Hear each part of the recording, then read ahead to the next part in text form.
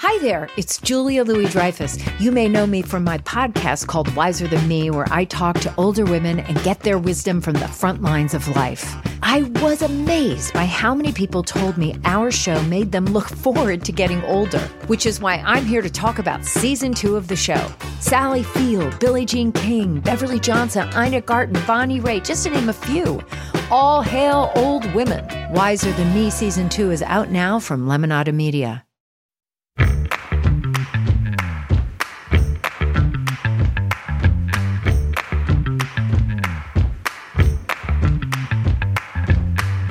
Welcome to It's Lit, where all things literary live at the root. I'm Danielle Belton, the Root's editor-in-chief, here with the managing editor of The Glow Up, Michaela.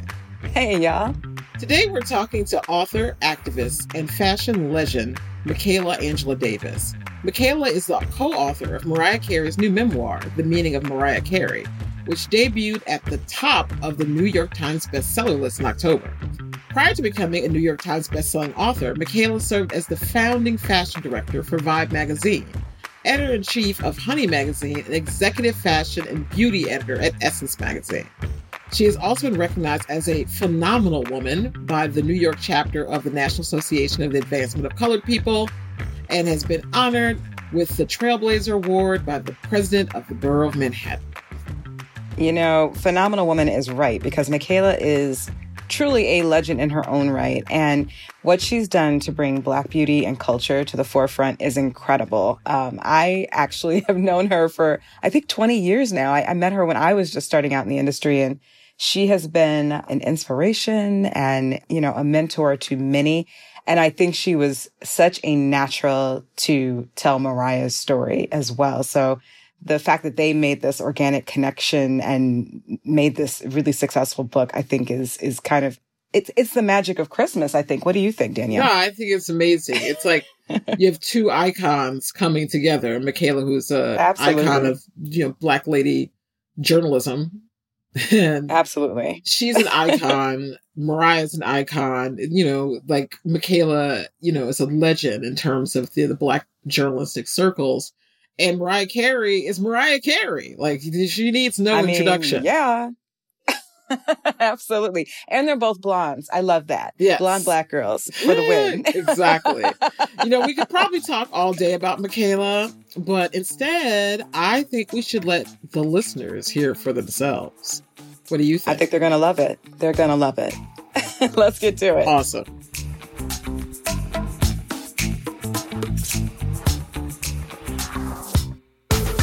Hey, Michaela. Hi. Welcome to It's Lit. Oh. I feel like we're welcoming an old friend because you are such a well-established entity in Black media. And it's so exciting to have you join us. I'm so happy to be, like, you don't know.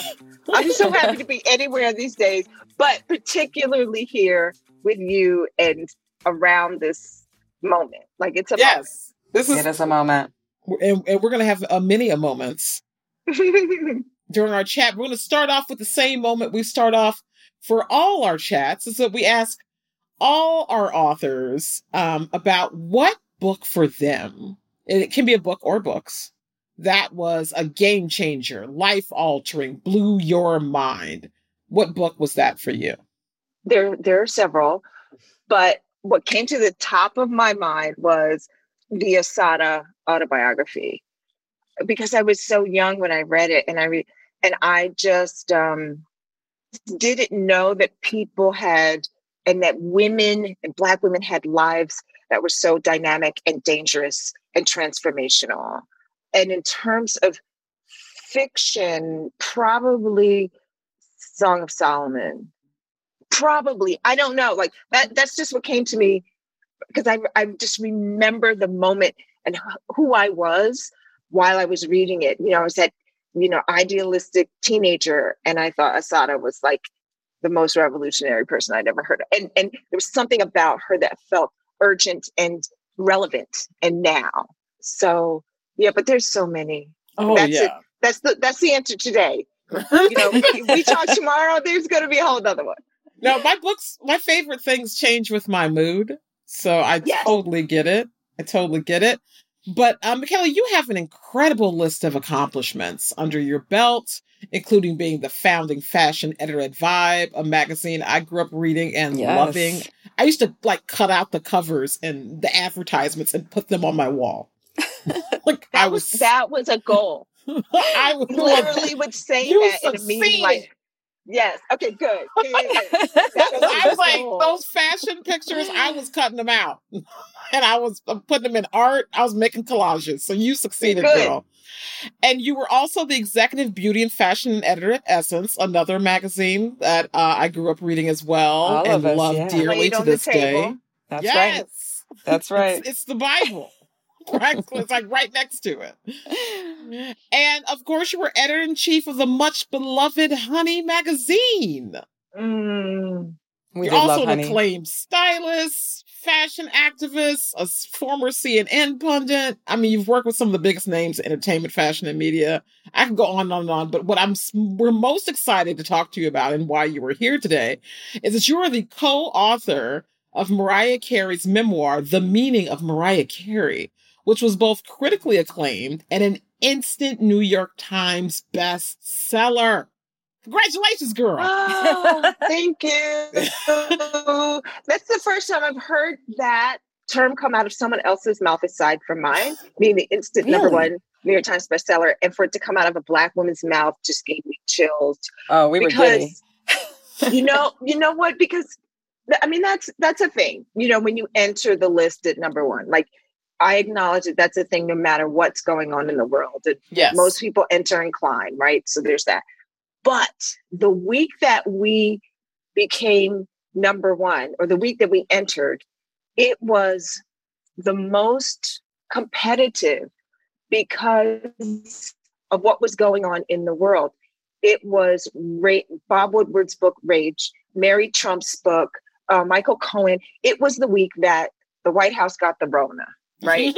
And even before that, it was just wall-to-wall Trump and Washington books that had a stronghold. And Isabel Wilkerson's cast was in there and it was climbing, but it wasn't even getting above Rage. So Mariah and I literally were like talking to ourselves, to each other, and going, we did a good job. Whether we make it or not, we're proud of the work. Maybe we'll get on later and climb because, it's Christmas. And because we trusted the book was an actual book and not a trend for that week, we trusted that it could be the kind of book that would enter after the holiday or after the election or something. Like we literally just didn't have any expectation to even get on the list that week. So when, what happens is when you make the list, the desk at the New York Times contacts your publisher and editor, and then they give you a call. Like 2 or 3 hours later, it's published. So Mariah was in rehearsals or something, and I was back in Sedona, and we got the call, and we literally just screamed for a good 15 minutes. And that girl, she's supposed to scream when she's recording. I know. I'm like, vocal rest. The feels were bigger than, Luther telling her, like, watch your voice. But so it was such a genuine triumph, because listen, even at Mariah, I mean, it's kind of illustrated in the book, even at Mariah's level now, she and I, we were still underestimated, like woeful, like underestimated. There was not an expectation the publishers knew the book was good. They were Andy, when he first started reading, Andy Cohen, it's on his imprint, was very impressed with the writing when I first started kind of turning in chapters. But there wasn't this expectation that we were going to be a number one bestseller. Like, because people act a certain way when they expect you to win in a big way. They weren't acting that way. So it was, again, just a validation for her story, the layers of a life, because we always identified this as a memoir of her identity. Like it had to have a very specific lens in how we were going to tell this story. And so it still is moving to hear what it did. And that literally when we looked at the list, and, they had the photos of the little thumbnails of the covers, and that we were like literally sitting on top of Rage.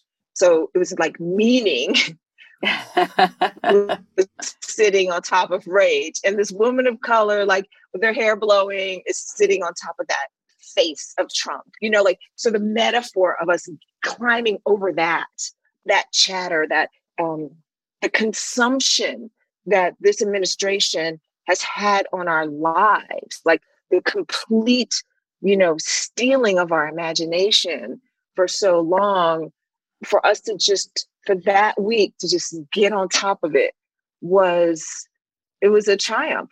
And that, that means everything. And once you get that number one thing, that's it. You have it forever. Like, it's always going to be that, like no one can, you can't take that.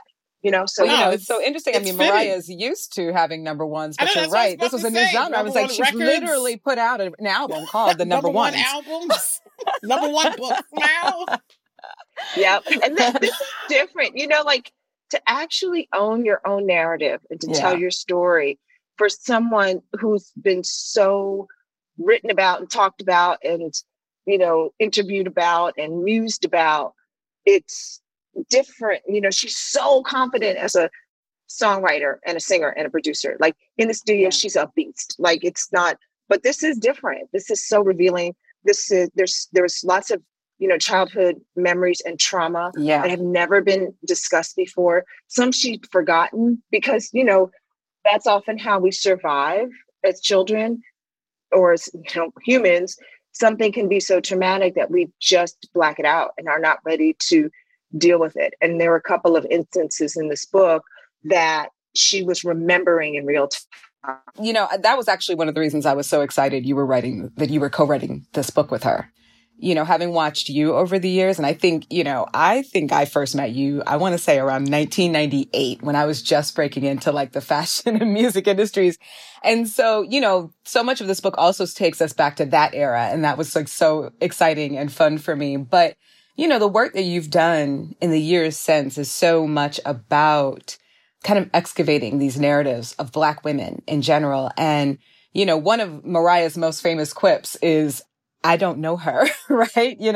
But even if you are not a person who's followed her career like that, you're not a member of Lamely per se, you close this book really feeling like you do know her better. And I felt that you were somehow instrumental in that. So legend has it that this relationship between you two started when you lobbied to get her on the cover of Essence in April of 2005. And by the way, shout out to all the Aries in the house, myself included, because I did not know Mariah was an Aries until this book. And I was like, yes.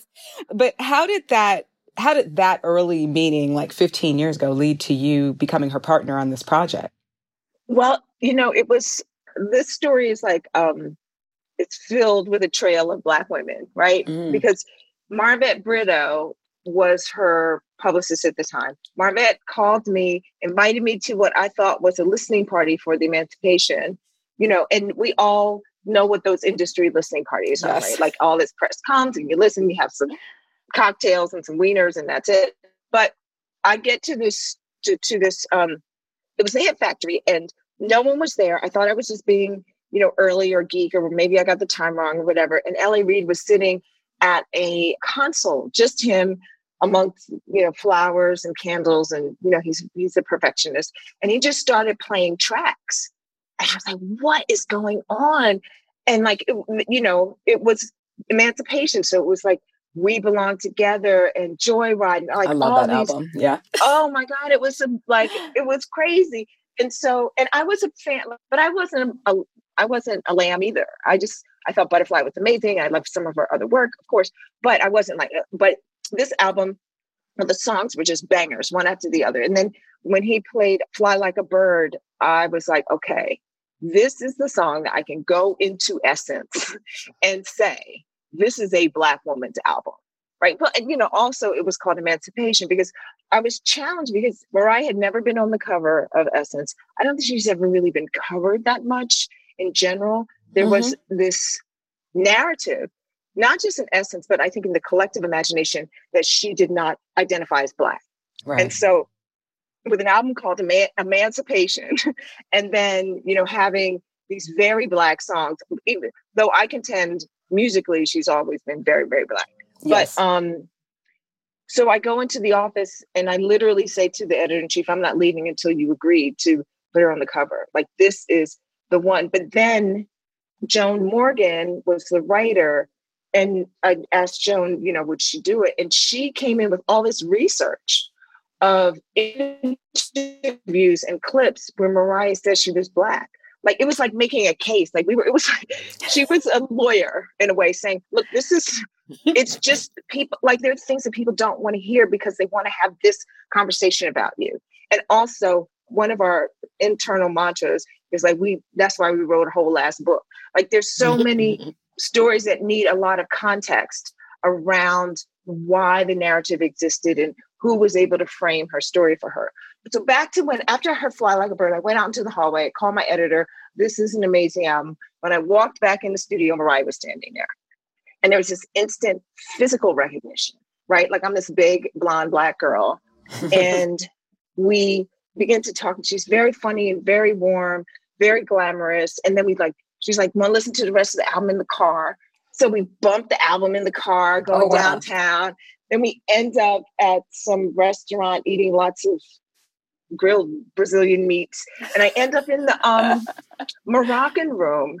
And I'm there until dawn. And she's telling me just about her story and her family. And that was it. Like, it was a trust. She trusted that I would understand the complexity of her family and of her makeup. And so I think that was it. Then we kind of sealed this friendship and this trust and identity. And, over those 10 years, basically, we were friendly, we were friends. If she had to do any remarks, like when she met Mandela, she would ask me, like, could you look over this? And, little stuff like that. Yeah. So, but to her credit, she was not willing to do this book with anyone else.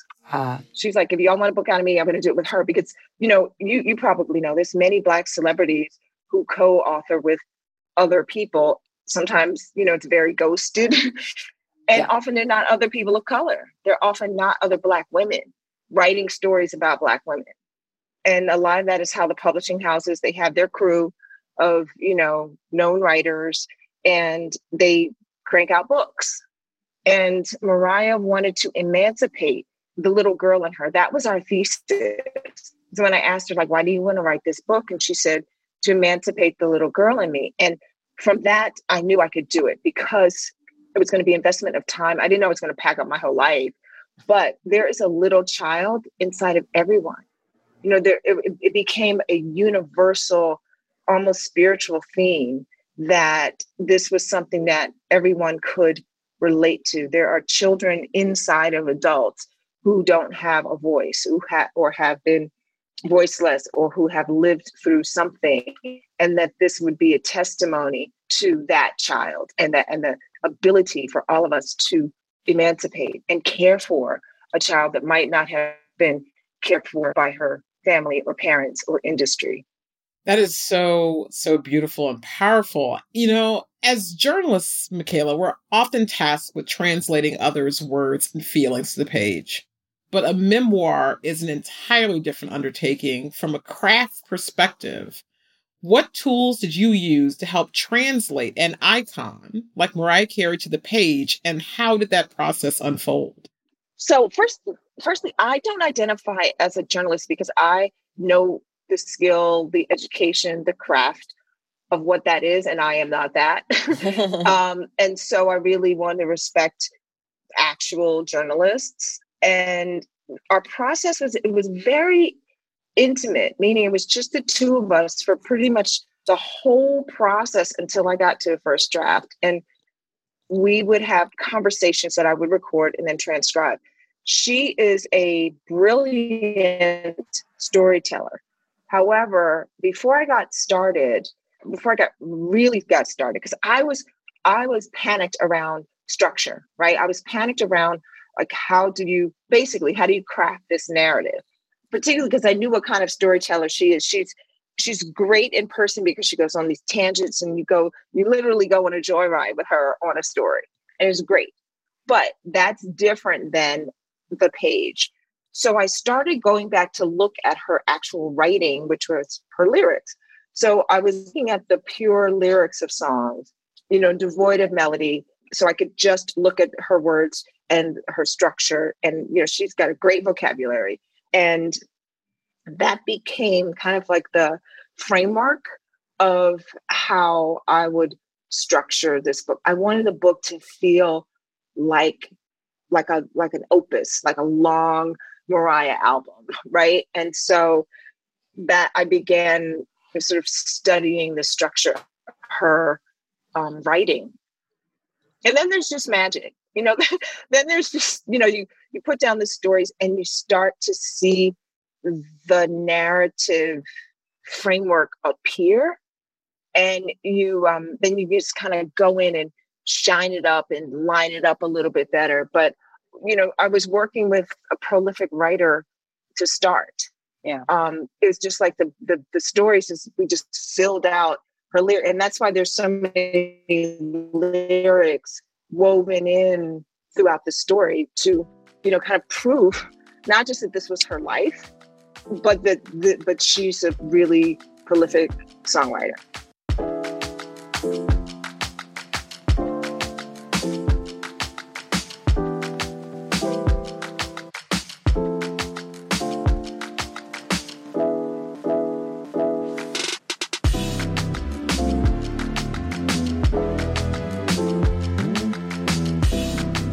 Now, obviously the world knows Mariah is a diva. She happily claims that title, even if she didn't, like I would give it to her. Like she's everything. But like a lot of great artists, much of her story is grounded in some pretty serious trauma, including emotional and physical abuse, really intimate betrayals, and ultimately a mental health crisis. Even though Mariah seems larger than life, I think a lot of us can relate.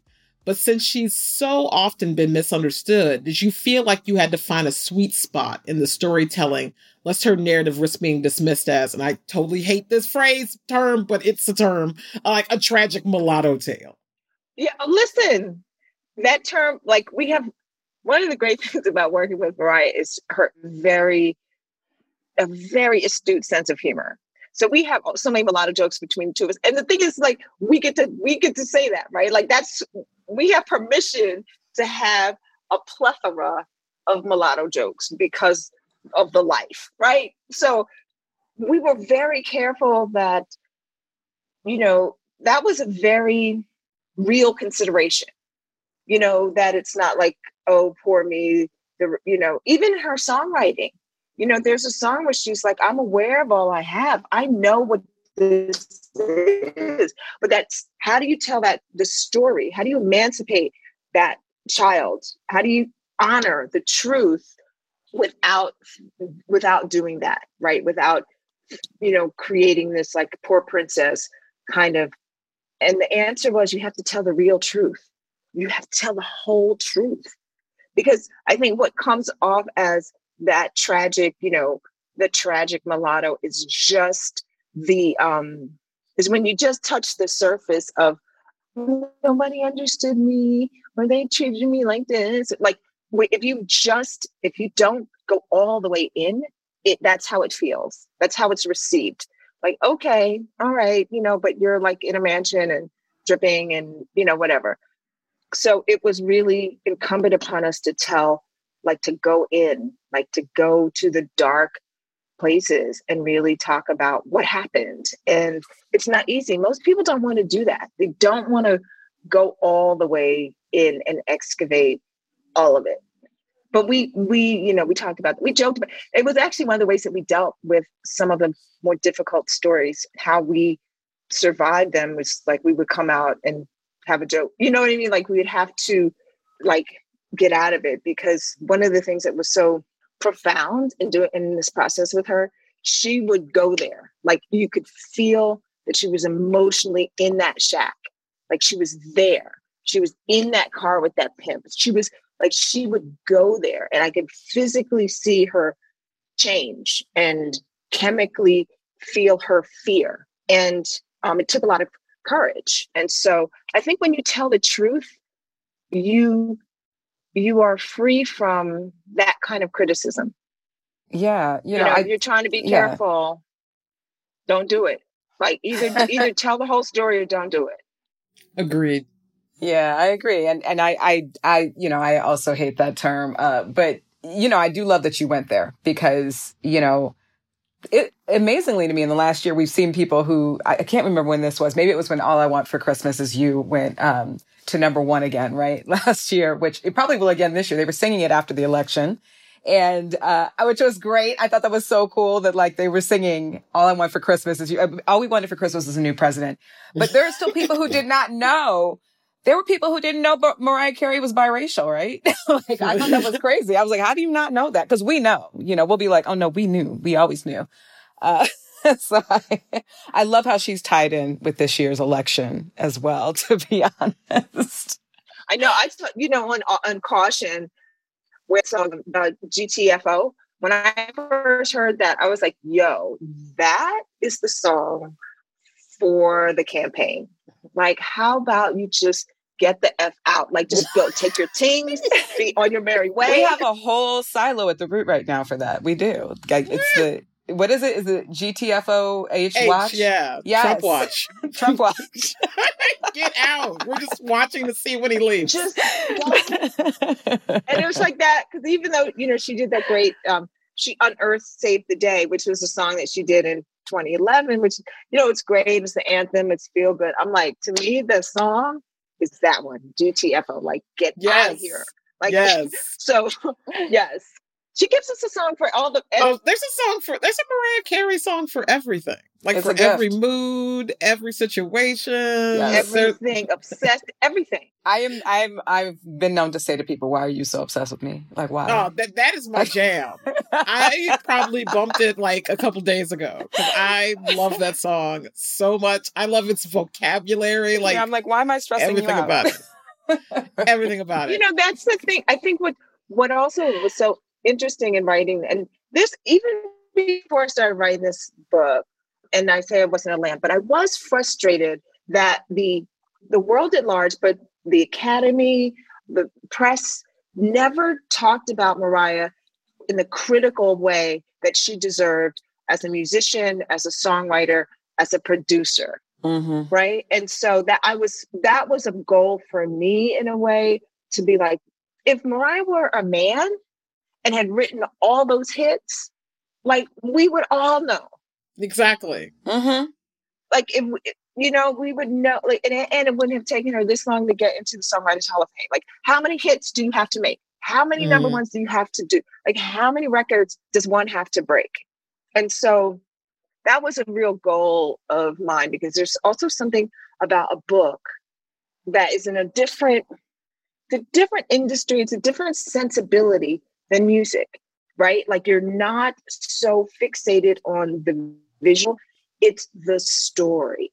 It's the narrative. And so we had this ability to strip away we've got 3 decades of like history of what people think she is and what she looks like, and all the dresses and all the skin she's shown and all that stuff to work against. But when writing a story, you get to strip away from that and just put out a narrative, and people get to enter her through another portal that doesn't have the same baggage. And that was exciting for me, because even when you're doing an article for Essence or Rolling Stone or Billboard or whatever, you're still driven by the music industry structure of a singer. And I mean, you know what that is if you're a woman. Like, it's amazing that she survived. If she, she contends that if she didn't have agency over her own music, maybe she didn't. She wouldn't have, like, it has destroyed women. It has destroyed people, but particularly women, and particularly women of color. And, we had a very profound moment in the process when Prince transitioned, because that was the last of what she considered her contemporaries. Like, there are very few people that were in the air of where Mariah was. It was Whitney, Michael Jackson, and Prince. I mean, people of color, like Elton John. There's white people up there. Right. But she was like, I'm the last one alive to tell my story. everyone else, people are telling stories about Michael Jackson, about Whitney Houston, about Prince, but they didn't live to tell it. And Prince was in the process. Yeah. And part of Prince's process was he really wanted to talk about his childhood and music. And so it was it was an incredibly profound moment. And thinking about all the other women who don't write their own material. And how do you survive that? She didn't have to, she was the hit maker. She was the one that was writing the song. They called her the franchise, right? That's what they called her at the label, the franchise. Yeah, the franchise. And then she was hipper than ever. Like, she knew who Mobb Deep was. She knew that ODB would be amazing. She knew to choose Busta. That was her. And that she's also never been really celebrated by hip hop community. She put so many people on. She got so many people on like in that crossover space just by being on her record. So that was a big motivation of mine. Like, she needs her record. Like, y'all need to recognize. You're so distracted by the hair and the boobs that you don't see the work. I love that you say that. It's so interesting because obviously that was I did not expect to relate to this as much as I did. Like, Mariah's a diva. She's an icon. But as a former recording artist and a singer-songwriter, what you just said about women of color in the industry and the survival mechanisms that we have to put in place, like, I think the word is triggering, but it's true. It's so true. And you do such a great job of helping to really get her story out there in such a sensitive and compassionate, but still really funny and endearing way. Like, I walked away from this book, like, I would hug Mariah Carey if she would let me. Like, I love her. She'd be like, I don't know her, but that's fine. But you've helped tell Mariah's story now. She's very real, though. Like, she seemed real in this book. Really real. And she's so funny. And I love that she seems to have a self-awareness about herself and a self-deprecating kind of sense of humor about it. Not the deprecating part, because I think we all have some element of that. But, I don't want to, I love that you helped her tell her story, but I think we also need to talk about your story, because to me, as somebody who's watched you over the last couple of decades, you really embody what it means to be a fully realized creative. And I've always admired your ability to pivot and find bridges between these kind of like parallel industries. And I think that's really both unique and aspirational for a lot of people. And I wanted to give you I wanted to take a moment to kind of talk about that, because like Mariah and me, you actually started out as a performer, correct? Like, you were an actress in the beginning, I believe. Yeah. And a dancer, right? Like 2 years. Yeah. Like 2 years. So did you envision expanding into these different creative mediums, and what advice would you give to those? You're a mentor, you're a mom, what advice would you give to those seeking a creative life? It's so interesting that you say that you bring that up, because when I was younger, I didn't think that I was going to do anything else but be an actress. I went to Duke Ellington School of the Arts in DC, and I was so beautifully prepared because of the education that I got, because of the trust and the love that was poured into me by my teachers, by my community. I really didn't think I would be anything other than an actress and an artist. However, also growing up in Washington, D.C., when it was Chocolate City, that environment also activated me in a way that, politics and the notion of Black liberation was kind of in us, in our blood. So I always had a parallel kind of relationship with politics. And, being a Black artist is political. Being a Black woman is political, And so when I got to New York to train and went to school, and I was also very involved in fashion. I guess the point is that there are several passion points in me, and I was courageous or crazy enough to pursue them when they urged at me, and particularly as a child, you think about the things that consumed you. Like, what were they?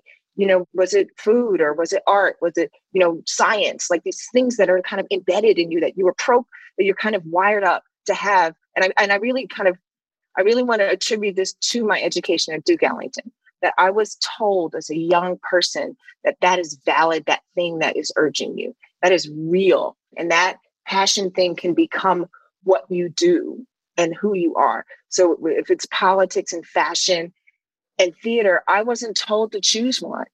So the fact that at different times in my career, different parts of this thing was coming up, and now, being a grown ass woman, they're kind of all working together. My love for joy, my love for justice, my love for style, and Black women, centering Black women. I think also what was really important, and this was a great piece of advice from my mentor, Susan Taylor.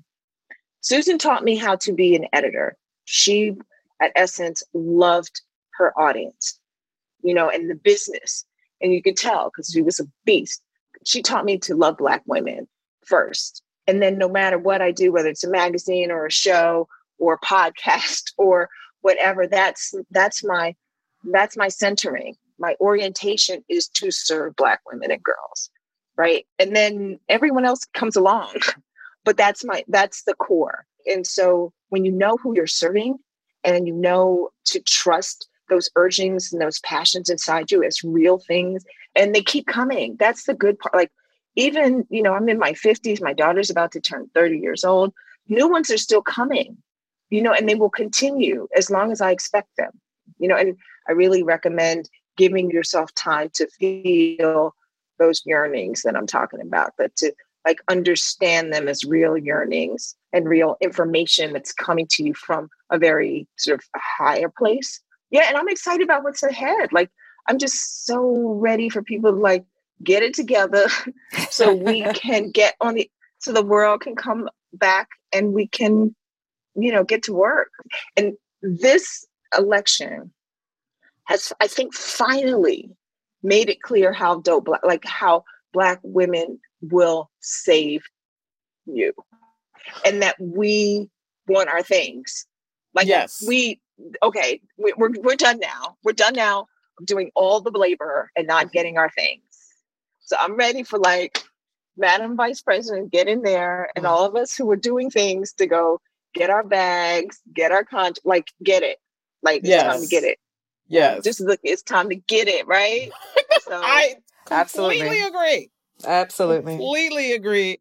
Michaela, you talked about putting Black women first and serving Black women. And I don't want to speak on behalf of both myself and Maisha, but I'm going to right now. We are two Black women who feel like you have definitely served us. Absolutely. You've been inspirational. You have been influential. Absolutely.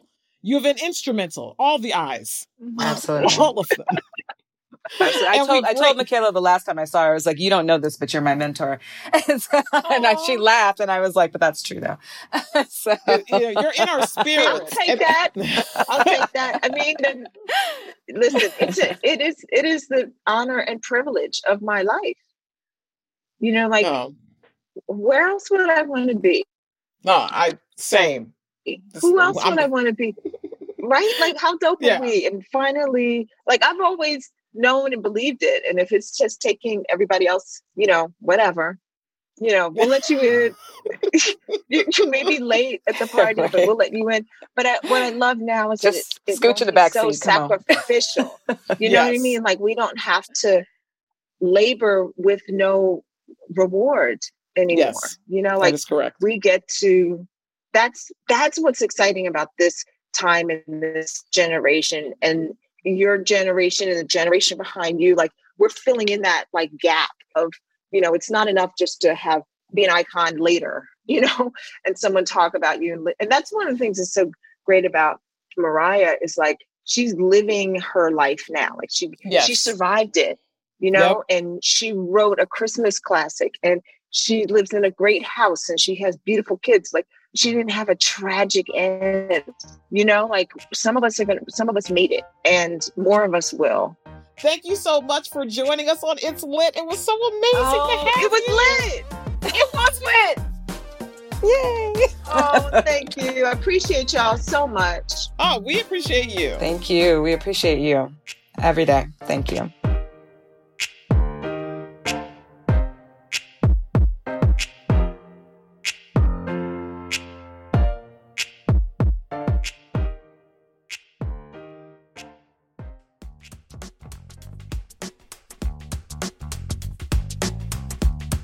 The Root Presents It's Lit is produced by myself, Maisha Kai, and Michaela Heck. Our sound engineer is Ryan Allen.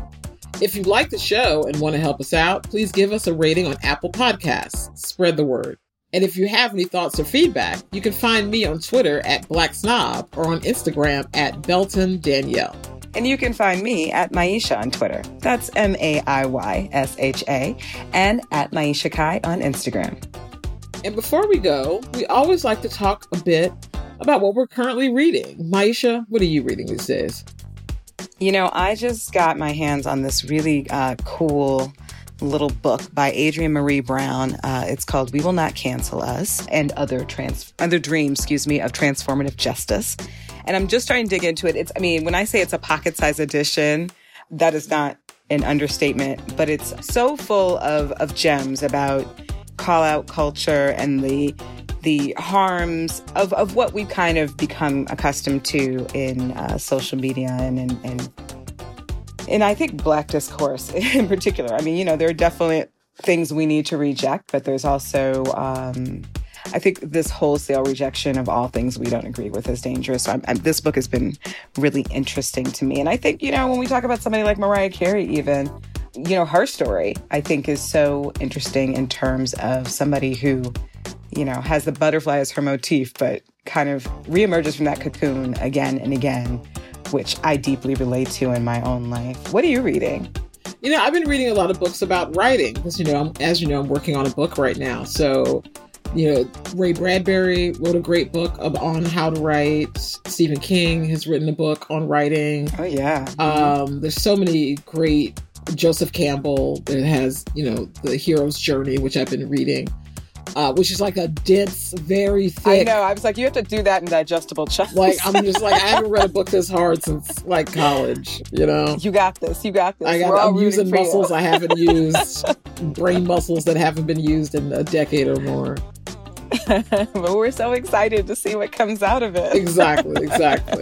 Well, that's it for us this week. Thank you so much for listening, and we'll see you next week. Until then, keep it lit.